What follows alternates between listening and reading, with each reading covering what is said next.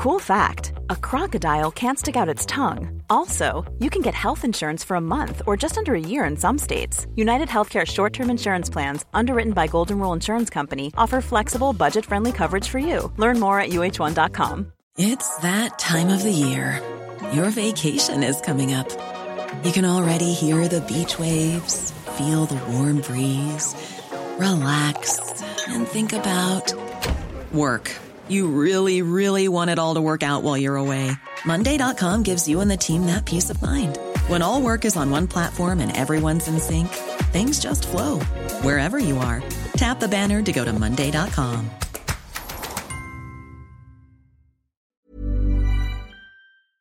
Welcome to the Julia Hartley-Brewer Coronavirus Update. If you're in lockdown, just like me, don't worry. I've put together some of the best bits from my Talk Radio Breakfast show into this daily podcast, so you won't miss any of the day's biggest coronavirus updates. Enjoy and stay safe. Across the UK, online, on DAB and on your smart speaker. Talk Radio. Good morning to you. This is Talk Radio Breakfast with me, Julia Hartley-Brewer. Still joining me all morning from the Institute of Economic Affairs, Emma Revel, and we'll get her thoughts at the end of my next interview, which I'm delighted to say is with the Security Minister, James Brokenshire, who joins us here on Talk Radio. Good morning to you. Good morning, Julia. Good morning. Lots to talk about in relation to coronavirus, obviously, but also in relation to the lockdown and those people who find their lockdown much harder than most of us. There's something you're here to talk about today, and that's you're having the Open Virtual Hidden Harm Summit in Downing Street to tackle the issue of domestic abuse. And tell us about the new measures that are going to be announced today to help vulnerable people. Yes, the lockdown has had a lot of very difficult and challenging situations for a number of people. And we've been incredibly concerned about the issue of domestic abuse and also child sexual exploitation as people are in homes which could be at risk and at harm. We're having a virtual online summit that the Prime Minister is chairing later today. And one of the things that we would like to take forward is a new code word scheme for domestic abuse victims, so that if someone is in need of help, they're trying to escape from their situation, but have managed to go out to buy food or to buy some medicine, then working with the retailers so that if someone uses that code word or those words, that they can be identified, that the retailer then knows what to do to safeguard them, to get them help. And it's part of an overall package of support that we've been providing, around £76 million extra funding for vulnerable people from the government, as well as some specific funds for helplines and other actions as well. And also supporting our National Crime Agency to get into the dark web and really take action against those who are engaged in the appalling crimes of child sexual exploitation and the sharing of images. So a real concerted effort, but equally to lead to an action plan. The further steps are required. That is what this session is intended to inform, and therefore what I believe will be a constructive way of bringing people together and helping us to define that next step. Okay, well, let's also talk about the vulnerable people across the country, vulnerable to COVID-19. The Prime Minister yesterday at PMQs promised to have this track and trace system in place with manual tracers, 25,000, he ended up saying, being recruited to trace 10,000 people a day, in place at the end of next week. Given that we were originally told we'd have an app in place by mid-May, we'd all be able to start returning out of lockdown on the 1st of June, including primary schools. Do you understand and accept why so many people simply don't trust the government when they set these sort of arbitrary dates for delivering these major developments in terms of what is needed for getting us out of lockdown? I think it's important to recognise the speed and pace at which government is moving, knowing that we have to put in place some very wide-ranging capabilities with large capacity to be able to deal with the sorts of cases that we're talking about. The Prime Minister yesterday underlined that we had recruited 24,000 people who are currently in training, with the view to get it up to 25,000 by the beginning of June. And as you say, Julia, to be able to track and trace 10,000 people a day. That has been a huge effort and work that has been done at pace.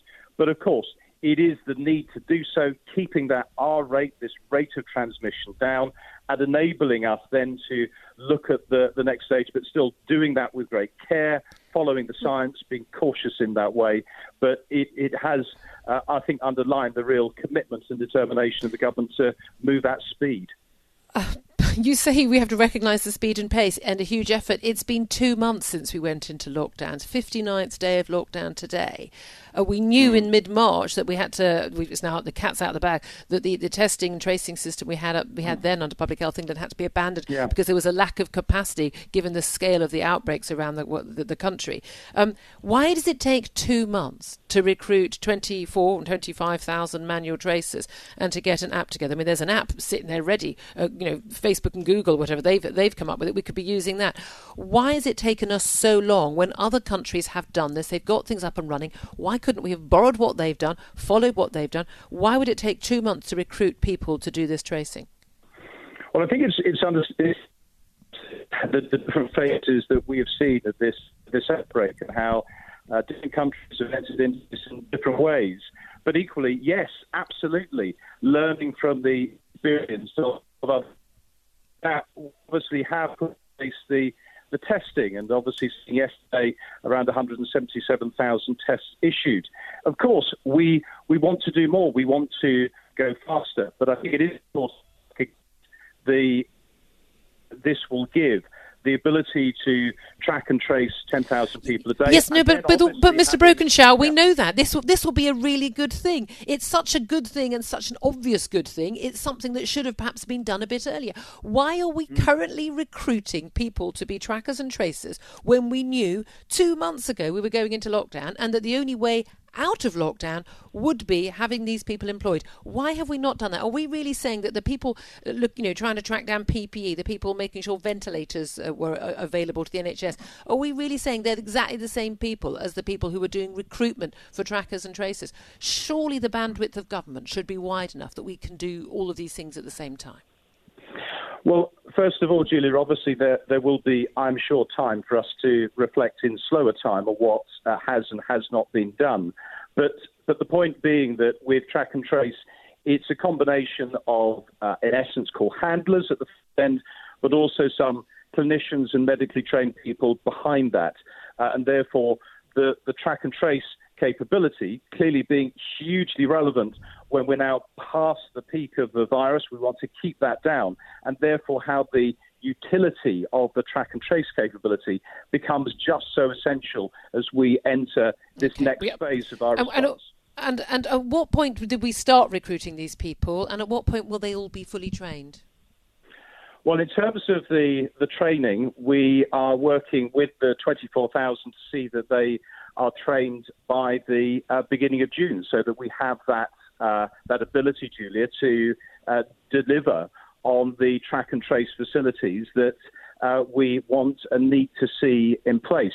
Obviously, this has been work that's been ongoing for several weeks in terms of the recruitment and training process, but it is about having that number of people ready and available to provide this essential service that you rightly challenged me on it needing to be there. Absolutely. It needed to be there before now. I know time's against us. I know you've got another interview, so apologies for interrupting you. But there's been quite a lot of anger on social media, the front pages of the papers today. Lots of them are using the pictures of people flocking to beaches in the wonderful sunny heat yesterday.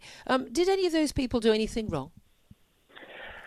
Well, under the guidance in England, obviously you are able to travel to be able to get exercise, to be able to get out of home, provided that you are distancing at the 2 metre rule. And obviously we've got these requirements in relation to not meeting people out of your household. Obviously, it is concerning to see those pictures and the overall capacity. And it is about making sure that we do keep that sense of distance, that if we go out, we go to places, that we are maintaining that 2 metre rule. But I understand, of course, with good weather, with all of the restrictions that people have had, on that need to be able to get out the house, all of the mental health issues, and indeed some of those issues that we spoke about at the beginning of this interview, Julia, on those who are in very, very difficult circumstances.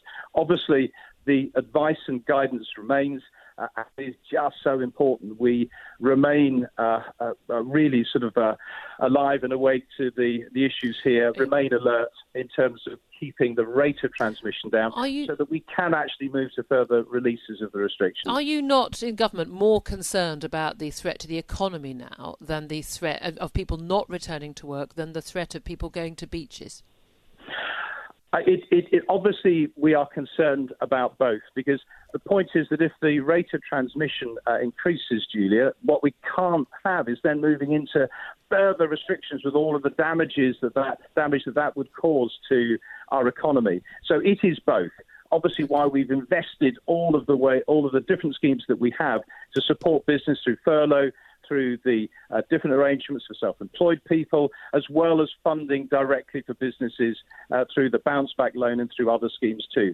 But you are right. It is obviously the combination of both of these factors that we have very firmly in our mind, which is why we want to see that R rate, see the alert rate, this 5-stage alert rate coming down so that we can release and see more of our economy opening up, which equally is why we need to be so, I think, alert to the current situation and seeing that we do keep that rate of transmission down. Across the UK, online, on DAB and on your smart speaker. Talk Radio.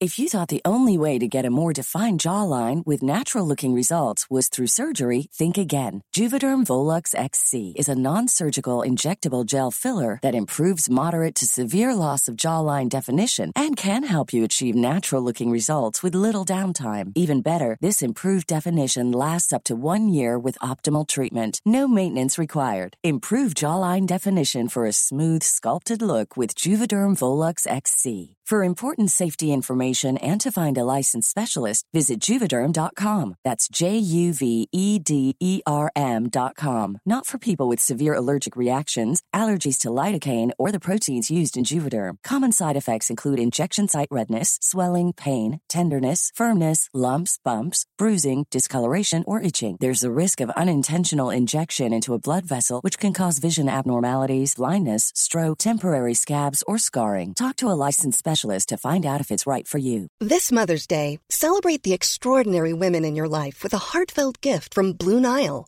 Whether it's for your mom, a mother figure, or yourself as a mom, find that perfect piece to express your love and appreciation. Explore Blue Nile's exquisite pearls and mesmerizing gemstones that she's sure to love. Enjoy fast shipping options like guaranteed free shipping and returns. Make this Mother's Day unforgettable with a piece from Blue Nile. Right now, get up to 50% off at BlueNile.com. That's BlueNile.com. When you make decisions for your company, you look for the no-brainers. And if you have a lot of mailing to do, Stamps.com is the ultimate no-brainer. It streamlines your processes to make your business more efficient, which makes you less busy. Mail checks, invoices, legal documents, and everything you need to keep your business running with Stamps.com. Seamlessly connect with every major marketplace and shopping cart. Schedule package pickups and see your cheapest and fastest shipping options from different carriers, with rates up to 89% off USPS and UPS rates. And with the Stamps.com mobile app, you can take care of mailing and shipping wherever you are. Make the same no-brainer decision as over 1 million other businesses with Stamps.com. Sign up with code PROGRAM for a 4-week trial, plus free postage and a free digital scale. No long-term commitments or contracts. That's Stamps.com. Code PROGRAM. Online, on DAB, and on the Talk Radio app. Talk Radio. Right now, though, let's talk about, how viable this entire tracking and tracing system is and how much confidence we have in it actually being in place from the start of June with Meg Hillier. She's chair of the Public Accounts Select Committee. She's also a Labour and Cooperative MP, and she joins us now. Good morning to you, Meg. Good morning, Julia. Good morning. OK, a simple question. How confident are you that this system will be in place by the end of next week? Well, I don't think by the end of next week it can possibly be fully up and running. However, the person they put in charge of it is Dido Harding, Baroness Harding, who does have a good track record of getting on, cracking on and delivering these things. And I think she's going to bring the rigour that they need. She's the former boss of Talk, isn't she? That's right. And she's got I have got a lot of faith. If she's in charge, I think something's moving. But I think it's a pretty Herculean task to get it up and running by the end of next week. And I think you've got to remember that there's the technical end of it, and Emma highlighted some of the issues there around that, and making sure there's trust with the public in that. And I was minister responsible for ID cards, so I know a lot about trust in terms of civil liberties, for example, just that bit of it alone. But then there's the practical end. Locally, in each area, you do need people physically on the ground to do some of it. So you've got to have data collected nationally, and then you need a lot of people, on the ground talking to people. So I've got, in East London even, a lot of people who have no access to the internet, to Wi-Fi, don't have smartphones, so an app won't reach them. And there are all sorts of different communities with in different parts of the country with language issues, different faith groups and so on, who may have different approaches work better for them to make sure that they really understand what track and trace is about and what the risks are, and that means really getting down into the weeds of local communities. So it's a multi-step process. The idea that that's going to be up and running across the UK or even across England by the end of next week is not really likely. But I hope with the right woman in charge, we're motoring towards the right direction. Although there have been quite big issues about Dodo Harding. Of course, she was in charge of TalkTalk when they had a major data breach, which they were not open about. So there's some concerns for people about their privacy there.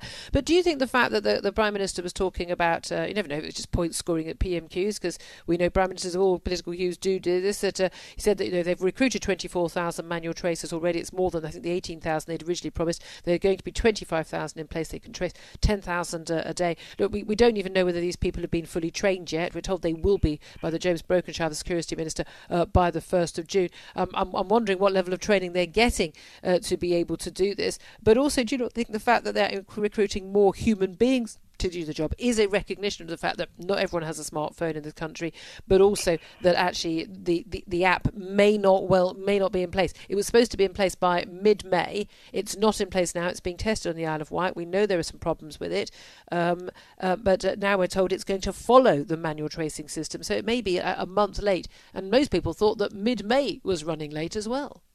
Well, I think you're right. I mean, on that final point, absolutely. We are running so late on this. This could have been something that was being worked up during lockdown, and I am dismayed about the lack of decision and direction on something which is a pretty basic epidemiological thing. If you think about how cholera was tackled in Victorian London, we know what the basic system is that needs to be in place. But in terms of training people, I've spoken to an epidemiologist who tells me that it's not actually that difficult to train someone to do it right. But I was hearing your previous guest who was saying, that to get it right is quite a sensitive job.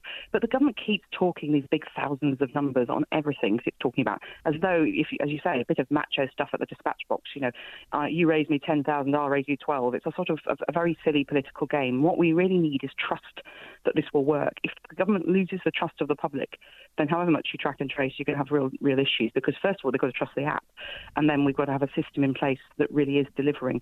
So it is a very foolish thing if ministers are talking this up more than they should be. They need to be honest with us about where it's at, and not come out with bluff and bluster and say it's all going to be fine next week if it's not, because it's going to be really challenging for it. And again, I mean, this is not sort of government bashing for the sake of government bashing, because actually, I've spoken to you for many years on radio, and that's not something you tend to engage in. But you are, as chair of the Public Accounts Select Committee, you do look into what government spends on big projects. IT projects have been a very big issue.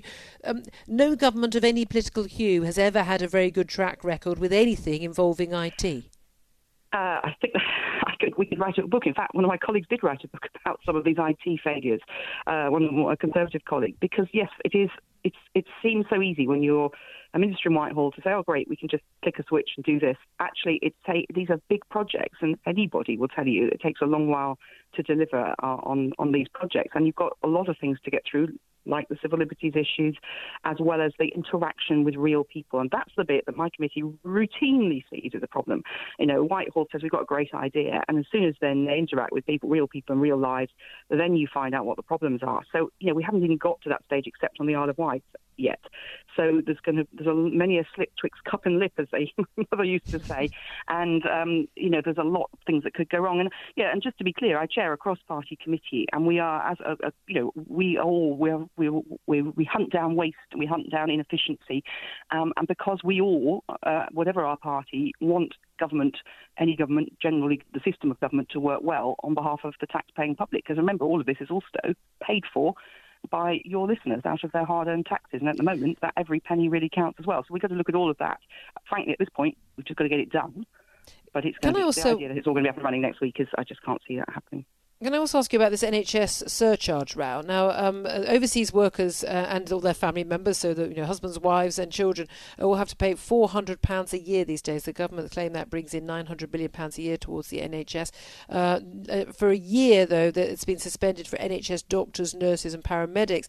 Prime Minister yesterday refused to extend that to other people working on lower pay in the NHS, and we're told, this can cost a fortune. It's going up to a larger sum in the autumn. I think over 600 a year, and again, if you've got a family of four, you're looking at paying very large fees. I can understand why this is difficult for people to pay, but why should NHS workers be? I mean, if there's going to be a surcharge for using the NHS, why should NHS workers be excluded from it just because they work in the NHS? They work in the NHS because they're paid to do so. They don't do it as a charitable thing. Why should we exclude NHS workers at whatever level from paying a fee to use the NHS as a service when the NHS is paid for by taxpayers? Well, I mean, we've looked into this as a committee. It is actually very complex who qualifies for free NHS treatment. It's not on nationality. Actually, it's usually on people who are paying into the system. So if you're actually legally resident here, you don't always pay this fee. So it's not as simple as if you're a foreigner you pay, and if you're not, you're British, you don't, by any means. So it is complex. When we looked at it in detail, we found that there was no proper mechanism in the NHS for collecting legitimate money from people who should legitimately be paying for it, not biz tourists and so on. But many tourists were also had health insurance, travel insurance that covered all of these sorts of things. So it is actually just a hodgepodge, and it's, again, a simple thing rattled off at the dispatch box and big figures named. Actually, the whole thing is messy. If the other countries, I don't know if you've ever travelled and had an issue with your health, Julia, but if you do, they ask you for your insurance form, and your insurance company it just goes through automatically. In the UK, no one even knows what to do with an insurance form. If you are an American, say, and you turned up in A&E needing some help, and a lot of trusts don't need to have to collect. So it is a lot more complex. But really, frankly, it is a tax on people coming into the country, and while we need people to come and work here, it's likely to be a break. If you've got the choice of, say, working in Australia or Canada or the UK, and you look at the differences, as you say, for a family of four, that's a huge upfront cost that you'd have to pay, and it's something we need to really consider. Across the UK, online, on DAB, and on your smart speaker. Talk Radio. Right now, let's talk about those young people who are facing some difficult choices right now. Maybe you've just been told, you don't have to do your A-levels, or you might want to retake in the autumn if you're not happy with the predictions, but you may well get into university. Do you want to defer going to university because you're not going to get the full experience? Or maybe you want to go to a different university because your university isn't actually planning to have anything other than online lectures. Indeed, you may want to go on a gap year. Maybe you're cancelling the gap year because you can't go travelling. Lots of big decisions to be made, but a lot of those decisions are going to be forced on students by the universities to which they've already applied and perhaps accepted a place. The University of Cambridge became the very first institution in this country to say that they were going to ban all real-time lectures in lecture halls for the entire academic year due to the pandemic. There'll be only online lectures until the summer, and who knows how much longer. The University of Bolton say, though, they're planning to reopen campus in September as normal, but with, of course, social distancing, face masks and scanners and the like. Well, let's talk to the President and Vice-Chancellor of the University of Bolton, Professor George Holmes, who joins us now. Good morning to you. Good morning. It's nice to hear some positivity from someone in the institution or the sector of universities. We know that the university sector is being very hard hit by this because all these foreign students who are no longer coming, and of course massive costs to people being put on furlough and the like. I can't imagine being at university with social distancing, given that a large part of university is the exact opposite of social distancing, but also the prospect of not even having face-to-face tutorials or being in a lecture hall with fellow students. How do you propose to make it work, and why do you think you can do it but the University of Cambridge can't? Well, we're proposing to have a very rigorous set of safety and health measures in place so that we can see ourselves in line with the government guidelines for employers and organisations to be COVID secure. And, it'll have things like we're offering, we bought 1,000 bikes last week, which we'll loan to students. And if we need to buy more, we've got the supplier on standby, so that they don't have to come in on public transport if they want to isolate themselves from that, because that can be quite a worry for them. When they arrive on campus, they'll find themselves with airport-style thermal scanners that will check temperatures and obviously alert anyone with someone at the door there saying that there's a temperature problem here, you need to ring 111, and obviously won't let them in at that point. We've got masks on the face masks to allocate at the door, and they will be in the first stages under this plan. They'll be compulsory once you're inside the buildings, because the medical advice seems to be that masks help you not to infect someone else if you've got it. And certainly last term, a number of students spoke with me saying that they were concerned that other people were not wearing masks and could infect them, even though the mask doesn't necessarily protect them from being infected themselves. It's the ability to create that. So we're going to go for masks. We've got lots of gloves on. I think we ordered 150,000 gloves a couple of weeks ago, ready to give out to people at doors so they can throw them away. One-way systems in corridors, 2 metres apart, library set up a bit like a very effective supermarket with trolleys for students, so that students have to social distance by being in a trolley if they're going to collect things from the collections. The number of trolleys limits the number of students. They'll be carefully managed in that way. Tutorial and seminar rooms set up with perspex screens to ensure that people are behind those screens if they're giving a lecture or giving a seminar or talking to people. And obviously there'll still be online seminars and lectures going on, because clearly material's always been available. Moodle's always been there, the online facility. And that'll be available. So I have to say, it just sounds wonderfully can do. Just getting on with it. How are we going to make this work? You want to make sure students can still have that proper experience of university. I wonder, though, it will work very well when people are perhaps during the day getting their work done. How well does it work when it comes to social distancing students when they're in their halls of residence and when they're at drunken parties? Yeah, I think, first of all, one has to recognise the government guidelines. We don't know how long they're going to be enforced, but they're likely to be enforced for some time. So drunken parties for the whole population are currently off. So they're going to be banned for students in the same way they're banned for all of us right now. Really important that we follow the national government guidelines, and if they are banned at the national level, which they are now, and one shouldn't be doing it, they shouldn't be doing it if they're a student. There's no exception just because you're a student on that issue. People have really done well to abide by this, the majority of people, for a long time now, and we would ask them to continue to do that. In terms of halls of residence, we are very much a commuter university. There are 3 million people in Greater Manchester who tend to choose one of the very good universities in Greater Manchester, which we are one, and they commute to them quite often. So, you don't find we've got large halls. I think we've only got about 400 students in halls in terms of the University of Bolton. Now, in those halls, we're having to work. They're owned by a private provider. They're a specialist hall provider. We have to work with them to make sure that they can accommodate students in the way that would be safe. And we haven't yet got government guidelines on that, so we're silent on that at the minute. We're saying this is very much a commuter facility at the minute, where you're living in your home residence and travelling. And there are 3 million people in Manchester who can travel to that university, our University of Bolton. And do so safely. I have to say, absolutely, I salute you. I think it's absolutely fantastic that you're getting this all together. And again, getting it all together months and months in advance, and making sure that students can get the full experience and can still go to university and enjoy themselves and get the learning done. Online, on DAB, and on the Talk Radio app. Talk Radio. Thanks for listening to today's Julia Hartley-Brewer Coronavirus Update. Please don't forget to like, comment, and most importantly, subscribe. And you can catch me live on the Talk Radio Breakfast Show every weekday from 6:30 till 10.